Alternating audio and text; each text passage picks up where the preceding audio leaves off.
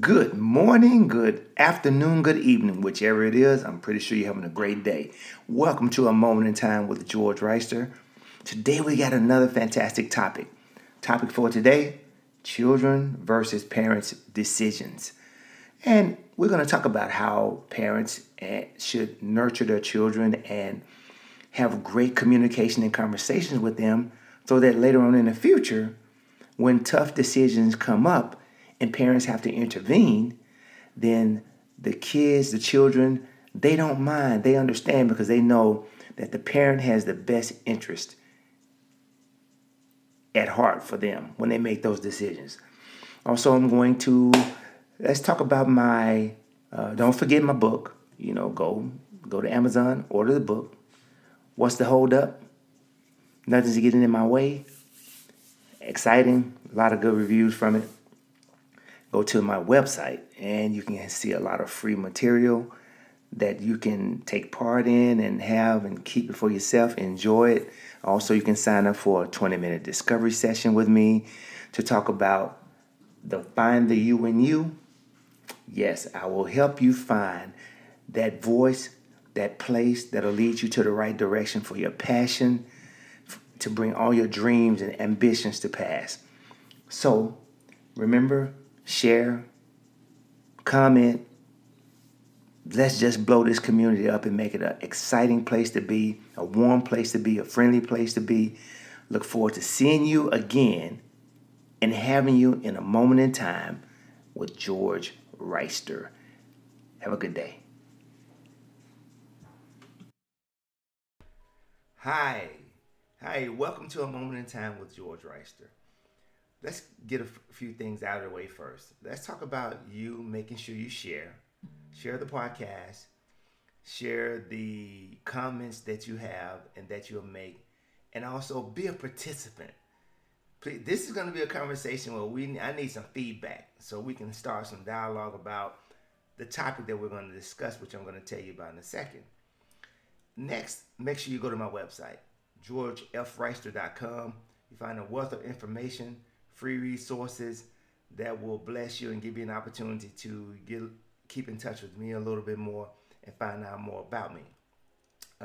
Look on my social media sites, at Twitter, Instagram, Facebook. Make sure you join into the tribe, into the family so that we all can connect and share our input, because this is a community of sharing and caring. And remember, it's a free space, so let's make sure that we treat each other in the manner that we like to be treated. Let's stay positive. Sometimes we need a little bit of correction or encouragement. We also do that. But make sure we come with an open mind, open heart, and a willing source of information and sharing with one another. Okay, our topic for today. I had a conversation with some people, and we were talking about what we allow kids to decide and what we don't allow them to decide. And basically, we're talking about how to manage children's lives and make sure we get them on the right path to make positive and good decisions. So here's how the conversation started. One person said, hey, listen, it's my kids' life. I allow them to make decisions, and they have to learn how to live with those decisions. I said, interesting point. Some of that I agree with. Now, I agree with it to the degree of that it depends on the age and how big the decision is that they're making. Because from my perspective, I will not allow a child to make a critical decision that's going to hurt him or herself. And I know better. And I have the means to prevent it, make it easier for them to navigate through it. Because they think they know it all, but they really don't. They've lived a short amount of time. I've lived 30, 40, 50, 60 years longer than you. And I'm not going to let you make a decision because it's easier for me not to say no or to say yes rather than to say no. That's not happening because it's going to impact them in their future going forward. Now, some would disagree with that. They say, well, we have to let kids, make their own mind up, and whatever choices they make, they live with.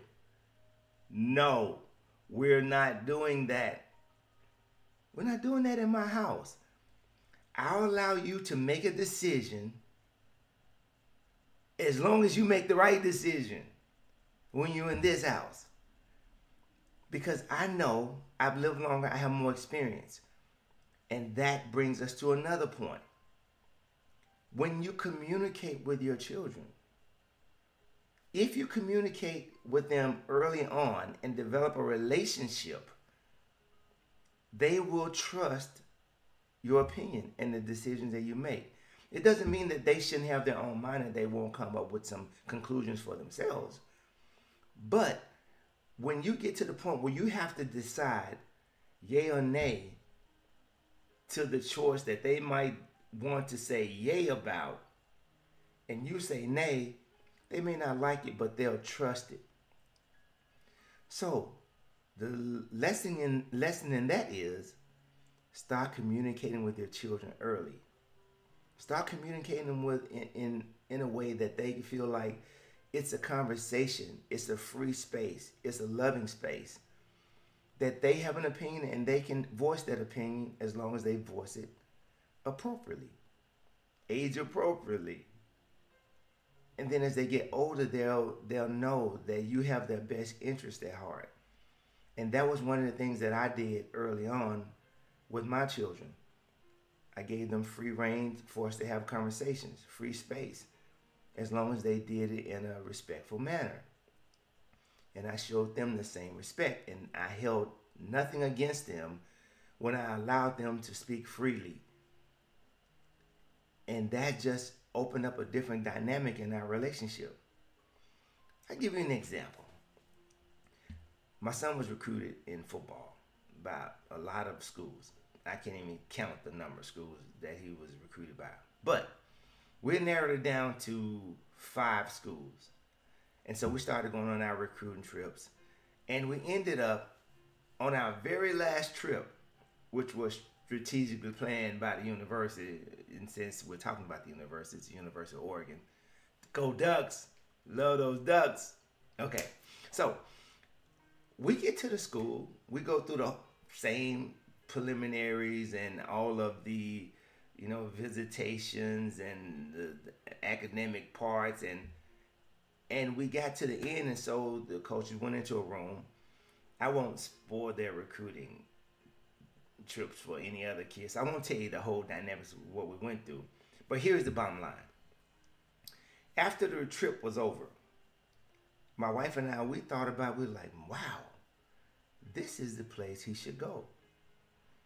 But he had decided that it was going to be 2 other schools. We just basically went on that trip because it was a trip that was available, and we wanted to see what it was all about, just so we wouldn't, leave any stones unturned. So my wife and I discussed it, and we said, boy, if he doesn't make the right choice, we're going to have to make it for him, no matter how hard this is going to be. And that was a hard choice decision to make for us because we wanted this decision to be his. So we were on the plane ride back home, and we started a conversation, and he said to us, wow, man, I think this is a place for me to go to school. We both looked at each other and laughed. We're like, oh, thank God he made that decision, because we didn't want to have to tell him that we thought the same thing, and, let's choose this school versus the other 2 schools that you were really considering. But that would have been a hard choice for us, but we would have had to make that choice. And because we had developed a relationship with him of trust, communication, and love, he would have agreed with our decision. But thank God we had done the right thing in our upbringing of him, and he made his own decision, and it ended up being the best choice for him overall, as it played out over time with his career and everything that happened to him. So I'm going to encourage you, don't be afraid to step in and help your children make choices concerning their life, because you have more life experience than they do. Communicate with them. They'll love you for it. They will appreciate you for it in the long run, in spite of what it might seem like in the moment. So that's our conversation for the day. But let me share one other thing with you. I won't say I'll share this every time we come onto the podcast, but today I'm going to share 10 of my daily affirmations that I make pertaining to my life. And I suggest that you develop your own affirmations. And just to make sure I didn't forget them, so I wrote them down just to, even though I memorized most of them, but I wrote them down so I can go through them quickly every day. And it takes a very limited amount of time to go through them. But it just starts my day off in the right way. So 1 through 10, this is my first 10. Today, I choose to live in the present moment. I choose to live in the here and now. I choose to live today as if it were my last day, as if it were the last day of my life. I will not worry about tomorrow, for tomorrow will worry about its own self. I can do it. I know I can do it. Every day, in every way, I'm getting better and better. With God, all things are possible. I walk by faith and not by sight. The just shall live by faith.